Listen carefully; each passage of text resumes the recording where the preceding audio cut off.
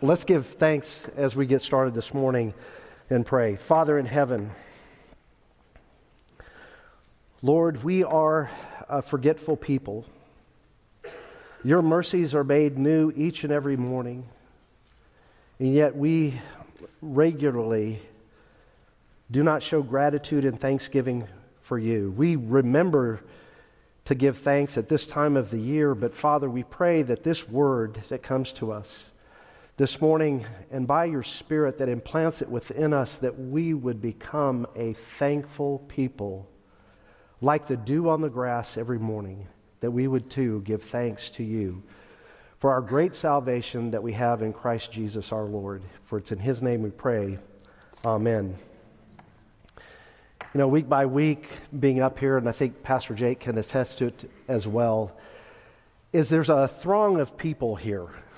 Some from every nation, every tribe, and every tongue, and it is a glorious sight to be up here and see it all.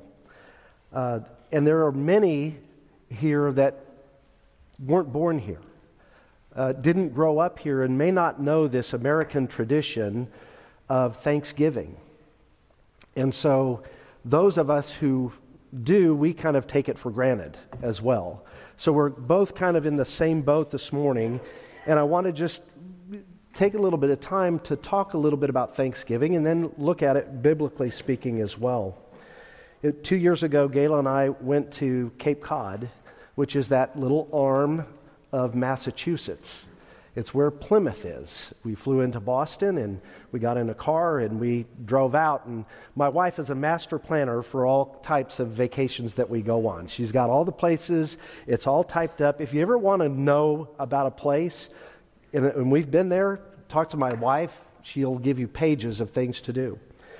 But the first stop that we had was in Plymouth. Now, those who are born here in America or grew up and studied in elementary school, you'll know that Plymouth is the place that the Mayflower docked. And the first stop was Plymouth Rock. And it is a rock. It was a piece of stone that is said to be what the people stepped on as they got off and dismounted, or disembarked, I should say, from the Mayflower. And so we went to Plymouth and we saw that first, and there it is, a rock, and it says 1620 on it. And so from there we went to Plymouth Plantation. And we went to the place where there's old buildings, homes and barns and things like that. And the people there are in character, and the culture of that period in the early 1620s. And so you could have conversations with them. But in looking around, the realization struck me as I saw that Plymouth Plantation area. It isn't the best looking piece of land. I mean, I no offense, but I thought, this is tough. I mean, the gardens are there that they're using and planting and showing what the culture's like. But that first winter was a rough winter for the pilgrims that came over to start a new life, being persecuted in England. And after a harsh winter that took almost half of their lives, they had a harvest, an autumn harvest, and they had a celebration. That is the beginning of Thanksgiving for us in America. It wasn't called Thanksgiving, it was a celebration harvest. And so periodically throughout the years, we would have Thanksgivings. We'd have presidents make a proclamation. But it wasn't until Abraham Lincoln that put forth a proclamation to make it an annual event to have Thanksgiving. And why am I saying all of that? Well, we have a deep tradition of Thanksgiving here in America. But we're not the first to give thanks. Thanksgiving is a principle of Scripture. Psalm 100 speaks about thanksgiving. It is the one psalm that calls itself a thanksgiving psalm. But it's not the only one that speaks of thanksgiving. Psalm 118 will start and end with bookends. Oh, give thanks to the Lord, for His steadfast love endures forever. We are to be a thankful people. And so we look at this psalm this morning, and hopefully it is a reminder for all of us to give thanks. If you look at this psalm, it begins with, "Make a joyful noise to the Lord, all the earth." And any good student of Scripture would ask the question, why? There's really no context in this particular psalm to kind of set it up. I mean, you can read through it and you could grasp that we are supposed to give thanksgiving for who God is, what He's done for us, and how we express that thanksgiving. The question is why? I had a professor for poets and wisdom literature, and the Psalms are laid out in a particular order within the Psalter. And what you don't see before going into this particular psalm is Psalms 93 through 99. And it is amazing that these psalms speak about God as king. It speaks about the kingdom of God. It says the Lord reigns. And Psalm 100 is the crescendo. It is the climax of God is our creator, He is our king, and He is totally worthy of our praise, our worship, and our thanksgiving. Is to worship God. It's amazing, if you really think about it, that we don't give thanks often enough. We don't make it a priority. We don't give a proportionate thanks for all the blessings that we have and have received from God. Charles Spurgeon says, "We receive a continent of mercies and only return an island of praise." Lamentations tells us that the steadfast love of the Lord never ceases. His mercies never come to an end. They are new every morning. Great is thy faithfulness. But how often I wonder if you're like me. You take for granted that the sun comes up each and every morning and it sets each and every night. That God looks over this whole celestial ball, what we know as earth. Psalm 24 says, the earth is the Lord's and the fullness thereof, the world and all its inhabitants. It's all His. And He does not hold back His hand from giving us goodness each and every day, each and every morning. And so I hope and I pray that this text, as we go through this, will help us to not only experience the goodness of God, but to have grateful hearts continuously for the goodness that He shows to us. Psalm 100 is interesting. It has 7 imperatives throughout it.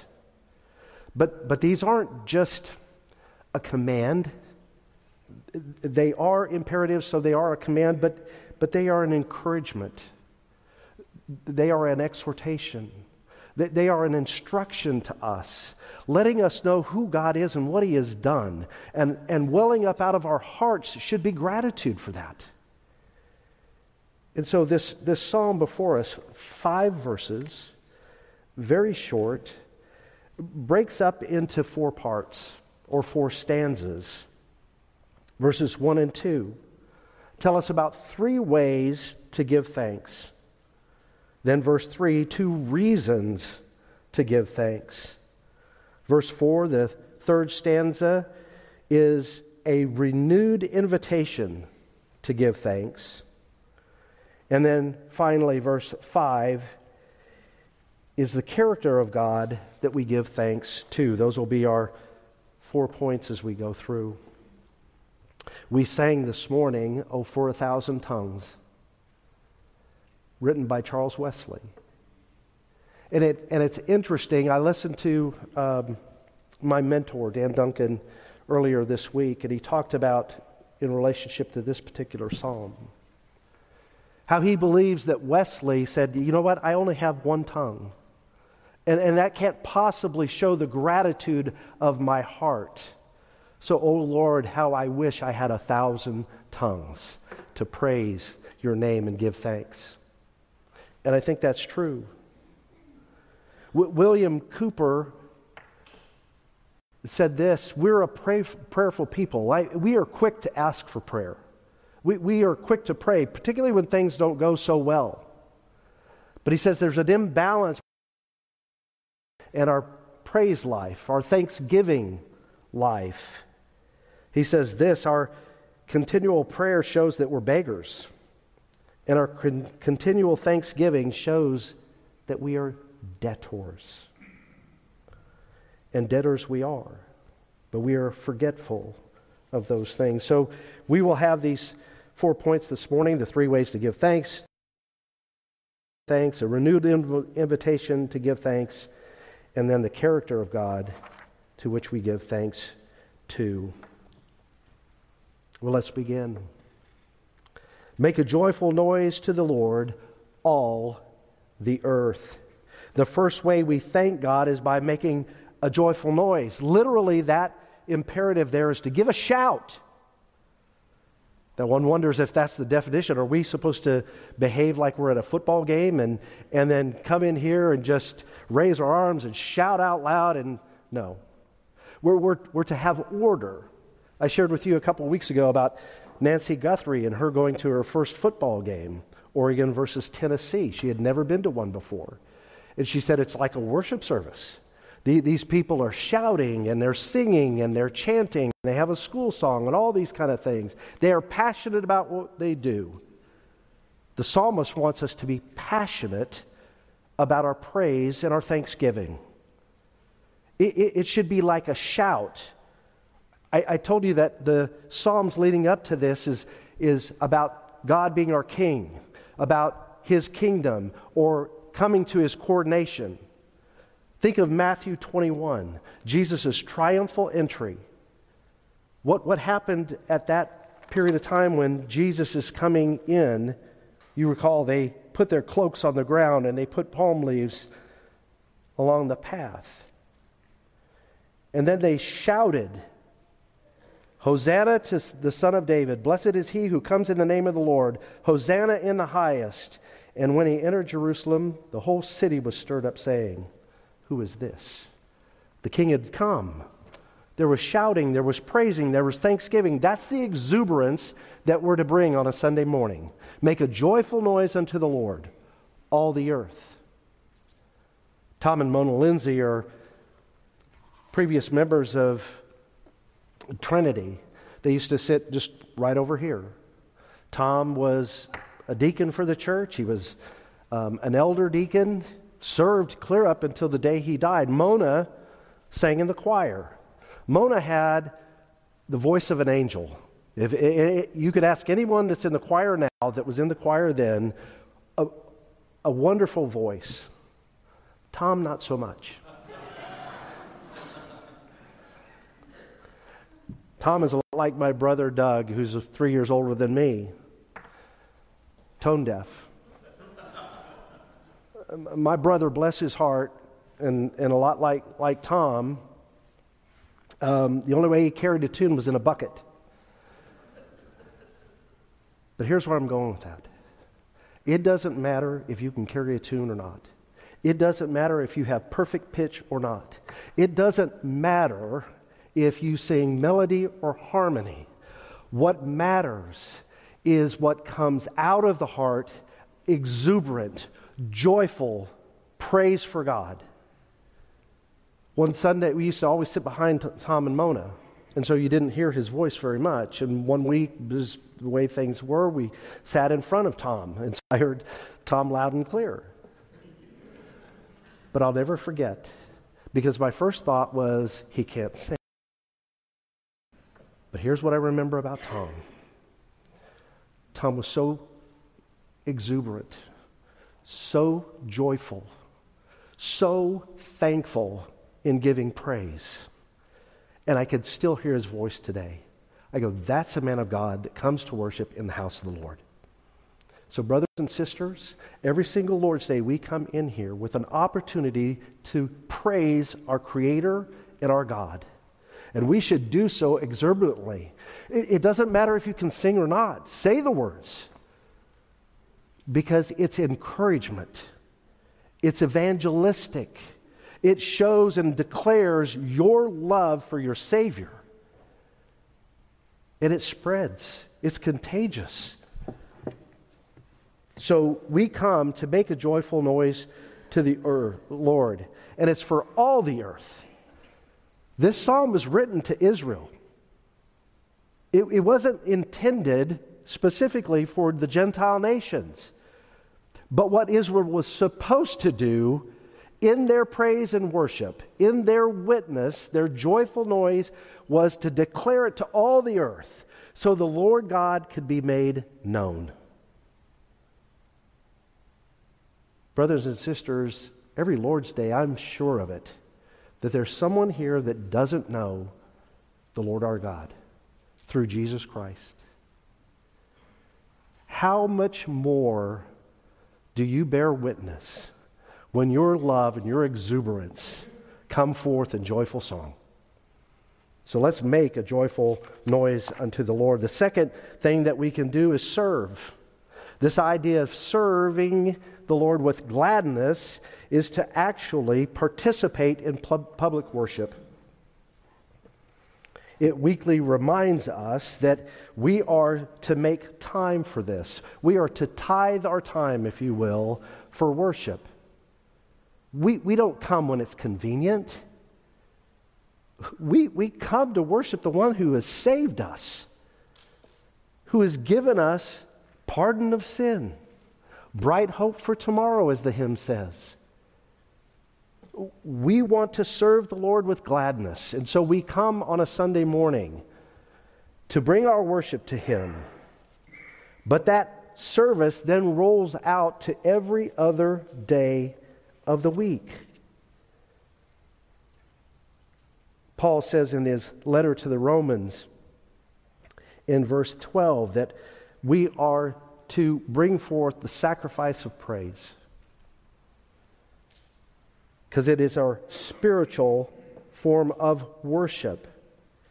James Boyce, in talking about serving in not just in the church but outside the church, referenced Matthew 25, where Jesus' words come forth, "For I was hungry and you gave me food. I was thirsty, you gave me drink. I was a stranger and you welcomed me. I was naked and you clothed me. I was sick and you visited me. I was in prison and you visited me."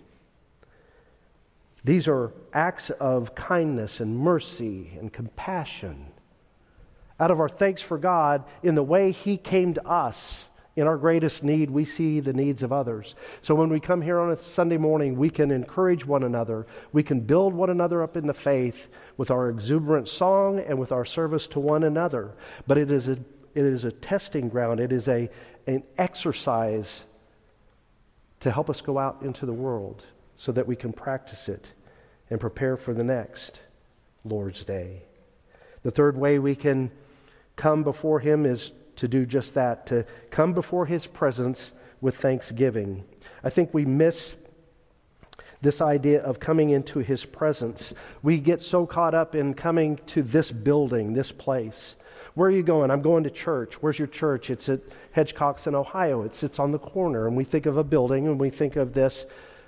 But do you stop for a moment and think that you are coming into His presence? In Hebrews chapter 10, we see that Jesus has made the way for us. And I want you to remind you from this passage.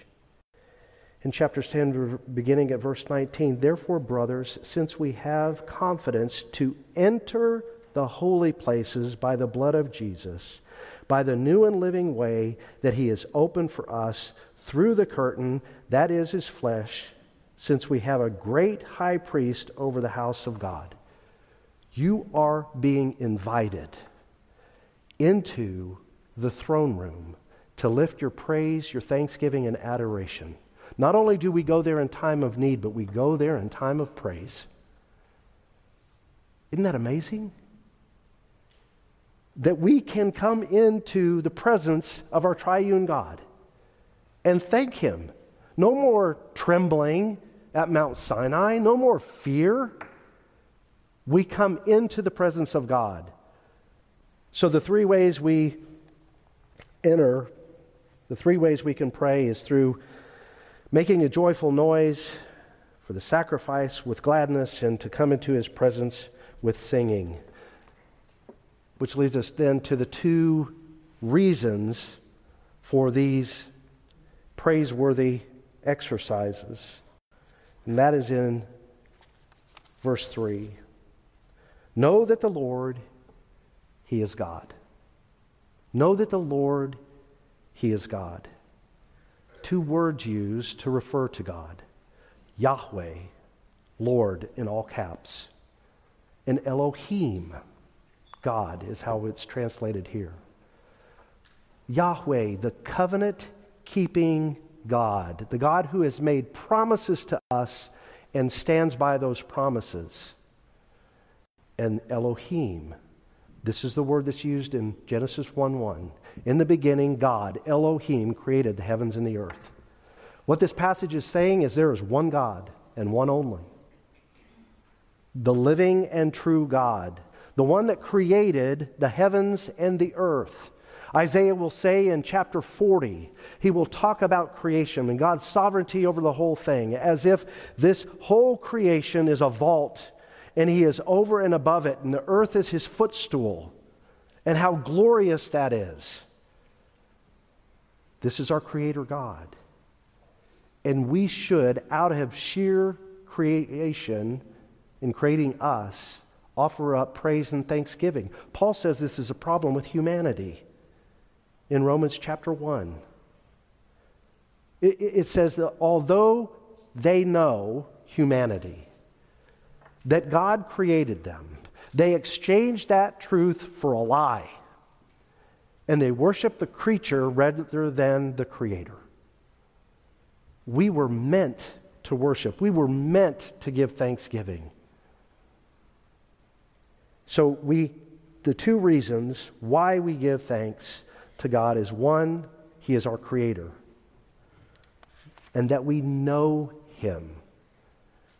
That idea, to know, is to be intimately informed, to experience God at an intimate level and to have a relationship with Him at an intimate level, and to know that He is the one who has made us. But then the second aspect is that we are redeemed. Not only has He created us, but He has recreated us, fallen humanity, rebellious humanity, sinful humanity, through the person and work of Jesus Christ. He sent His Son to redeem us. And the beauty of this is it says now we are His. Isn't that beautiful? God says, you're mine. Think about the possessions that you have. Anyone. Do you have a favorite possession? Maybe, maybe not. God says, you're my treasure. You're mine. So we are His. It says we are His people and the sheep of His pasture. That should make you think of another psalm. Psalm 23. The Lord is my shepherd, I shall not want. He makes me to lie down beside still waters. The goodness of Him. Or perhaps it makes you think about John chapter 10. Jesus, the good shepherd. I know my sheep, and they know my name. I call them, and they come. The beauty of Jesus as our great shepherd is another reason to give thanks. He cares for us. He looks out for us. He is with us. All of these things, it is He who made us, and we are His. We are His people. We are the sheep of His pasture. Not only has He made us, but He has redeemed us. Well, there's beauty in this. There's a great illustration of how great this is. And a different passage altogether I was reading this week in a little pamphlet on messages on thankfulness. Spurgeon had one that was called, "Where are the Other Nine?" Taken from Luke 17. If you don't know the story, it's this. There are 10 lepers. Leprosy, representative of our sin, our uncleanness. They would have to cover their mouth and say, "Unclean, unclean, unclean." And they were cast out. They couldn't live in the cities. And so here's this group of 10 lepers, and Jesus is walking by. And they call out to him, "Jesus, Master, have mercy on us." And when Jesus saw them, out of compassion, he said, "Go and show yourselves to the priests." And as they went, they were cleansed. Can you imagine?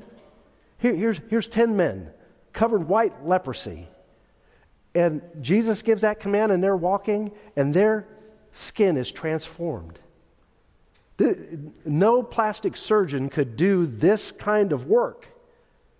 But on their way, they are transformed. They are new. The cleansing and pardoning of sin is what's represented there. And they're going to show themselves to the priest. That's what the law told them to do. So they aren't completely wrong in doing that.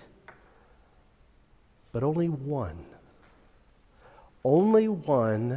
turns about and goes to Jesus. Only one. Then the one of them, when he saw that he was healed, he turned back, praising God with a loud voice. He was giving thanksgiving. And he fell on his feet before Jesus' feet, giving him thanks. Giving him thanksgiving. Now he was a Samaritan. He wasn't even a Jew. Jesus asks him a question. Were there not 10 cleansed? Where are the other 9? Rise and go your way. Your faith has made you well. Spurgeon says there's a lot about thanksgiving that we can learn from this passage that applies to the very passage that we have in Psalm 100. He says, out of the actions of this one leper that turns and heads to Jesus, that he represents several things to us. One, the promptness of praise and the priority of praise and thanksgiving. It is the most great response that we can have. If someone gives you a gift, do you feel like you have to give a gift back to them to show thanks?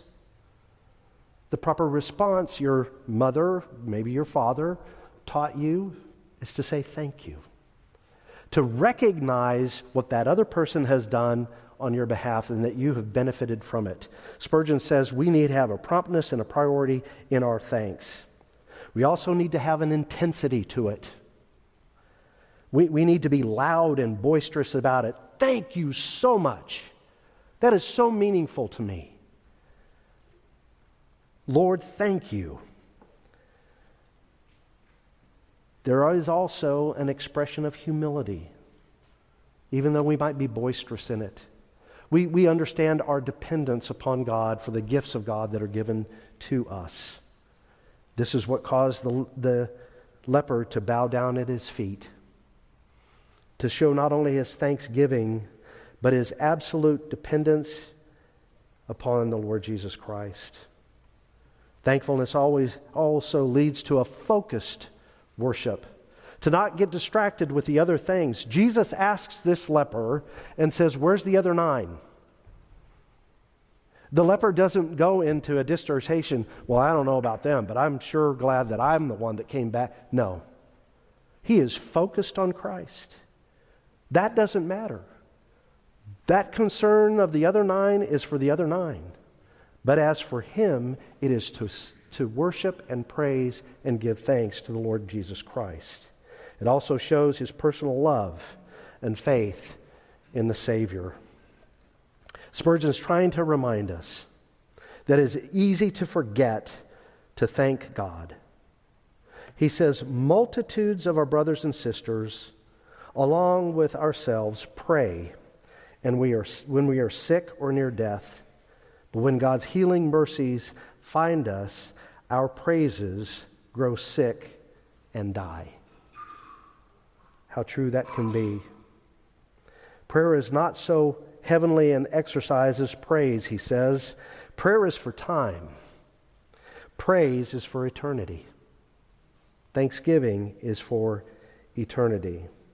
Well, this kind of knowledge of the reasons He's our Creator and He is our Redeemer should bring us to renew the invitation, the call to worship that is given in verse 4.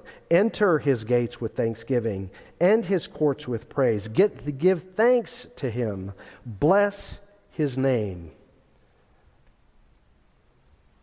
3 more imperatives there. Enter, give thanks, bless His name. As if it's a list of priorities. Enter, and do it frequently. Not just on the Lord's Day, but every moment that you can think of it. Enter and give thanks. Bless the name of the Lord. It's when we do this that we have not just exuberant hearts, but our love for God is rekindled and refreshed. This is why we come to worship on the Lord's Day. It teaches us the aspect of thanksgiving that involves not only ourselves, but the whole people of God. We enter in together. This has the idea of corporate worship, of a gathering together of the assembly of the saints. We should be enthusiastic because we see His work not only done in our own lives, but the lives of those that gather with us. And we give forth that kingly praise unto Him. It is an encouraging response to the Lord to give Him thanksgiving and praise. Well, finally, the 3 characteristics are given at the close that speak about why we give God thanks. His very character, His very nature. There are 3. God is good, His steadfast love endures forever, and His faithfulness is to all generations. When you study about the attributes of God, you will study the goodness of God. His goodness incorporates His love, His mercy, His grace, His compassion, His kindness. All of those things come together in what we say God's goodness. And God is good. The Bible has been very clear about God is good. When He created the heavens and the earth, He saw that everything was good. Paul says in Romans chapter 7 that the law that He gave, a law to live by, not to save you, but to live by, that the law is good. His ways are good. He reveals to us that His way, His will is good, pleasing, and perfect. It's Romans 12:2. The gospel itself is called good news. We should be thankful for it. So God is good. That's a reason to praise Him and give thanksgiving to Him. But He is also one of steadfast love. When we studied the book of Ruth, that word is hesed, steadfast love, loving kindness. It is His covenant love for us.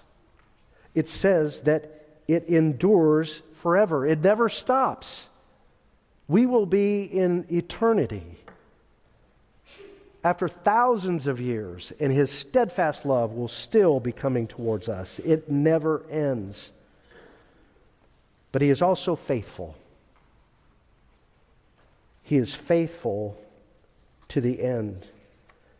He is faithful to complete that which He started within each and every one of us. God is good. God is loving. and God is faithful. So Paul pulls these concepts together in 1 Thessalonians chapter 5 to remind us who we are as the people of God. He says, beginning in verse 16, rejoice always. Pray without ceasing. Give thanks in all circumstances, for this is the will of God in Christ Jesus for you and for me. It's the will of God.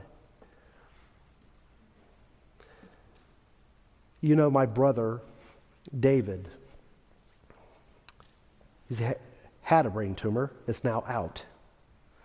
On Friday morning, he was in San Francisco. He went in, and I've got to be honest, I wondered, I'd talked to him the day before, I wondered if I would talk to my brother again. The surgery of going into a brain, a lot can go wrong. And of course, we were praying and praying. And I sent out to many of you prayer requests for this. He was in about 6.5 hours. Every moment throughout the day, I was praying. Every time that I thought of it, guide the surgeon's hands, etc. And we got word that he was out. And I was sent a picture. He was awake for the entire procedure. That thought will just blow you away anyway. His head is open and the surgeon's working on it and he's awake. But I get a picture of him about an hour after, and he's sitting up in the bed in ICU. The doctor's report is, we got all the tissue I could see. We were praising God on the phone for just God's mercy and His grace. It's a much longer story, brothers and sisters. Be glad to share it at some time. But God's providence and sovereignty that brought these things about in the prayers of the saints, to that I give thanks. But here's the challenge to me, the challenge to you, is we cannot stop giving thanks. Our God is omniscient, He's omnipotent, He's omnipresent. He cares for us each and every day. Let us be thankful each and every day of our lives. Let us try to remember to be thankful to Him. I'll close with this. S. Lewis Johnson tells the story of a book he read about King Cyrus of Persia. And in that story, it tells of a man who was a prince in a particular kingdom. He and his family were captured by Cyrus during the wars of Cyrus. Cyrus had taken him captive, his wife and his children. One day he called for them and he set that man and that family before him. And he looked at the prince and he said, "What would you give me if I set you free?" He said, "I will give you half of my kingdom." He said, "What would you give me if I let your children go free?" He said, "I will give you the whole of my kingdom." He said, "What would you give me if I set your wife free?" He said, "I will give you myself for the rest of my days." Cyrus was so moved with compassion that he set the prince and his family free. No more questions. They returned to their home. The prince said to his wife, he said, "Wasn't Cyrus a handsome man?" Her reply was, "I didn't notice.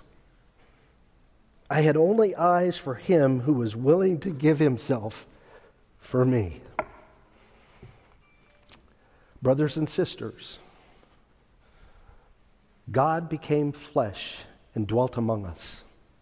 And He gave Himself for us. Not willing to give Himself for us, but He gave Himself for us. For us. My prayer for us, myself, is that we would only have eyes for Him and tongues of thanksgiving for what He's done. Let us give thanks in prayer. Father in heaven, You are a good God. You are a loving God and a faithful God. You have done more than we can imagine or think. Forgive our thankfulness. Give us hearts of gratitude and praise, like the dew every morning. Let it be new. Let us wake in the morning giving thanks for another day, for our life, our breath, our health, our families, our friends, our neighbors, our jobs. So much to be thankful for. But most of all, let us be thankful for Jesus, who saved us, forgave us, and gave us life eternal. It's in His name we pray. Amen.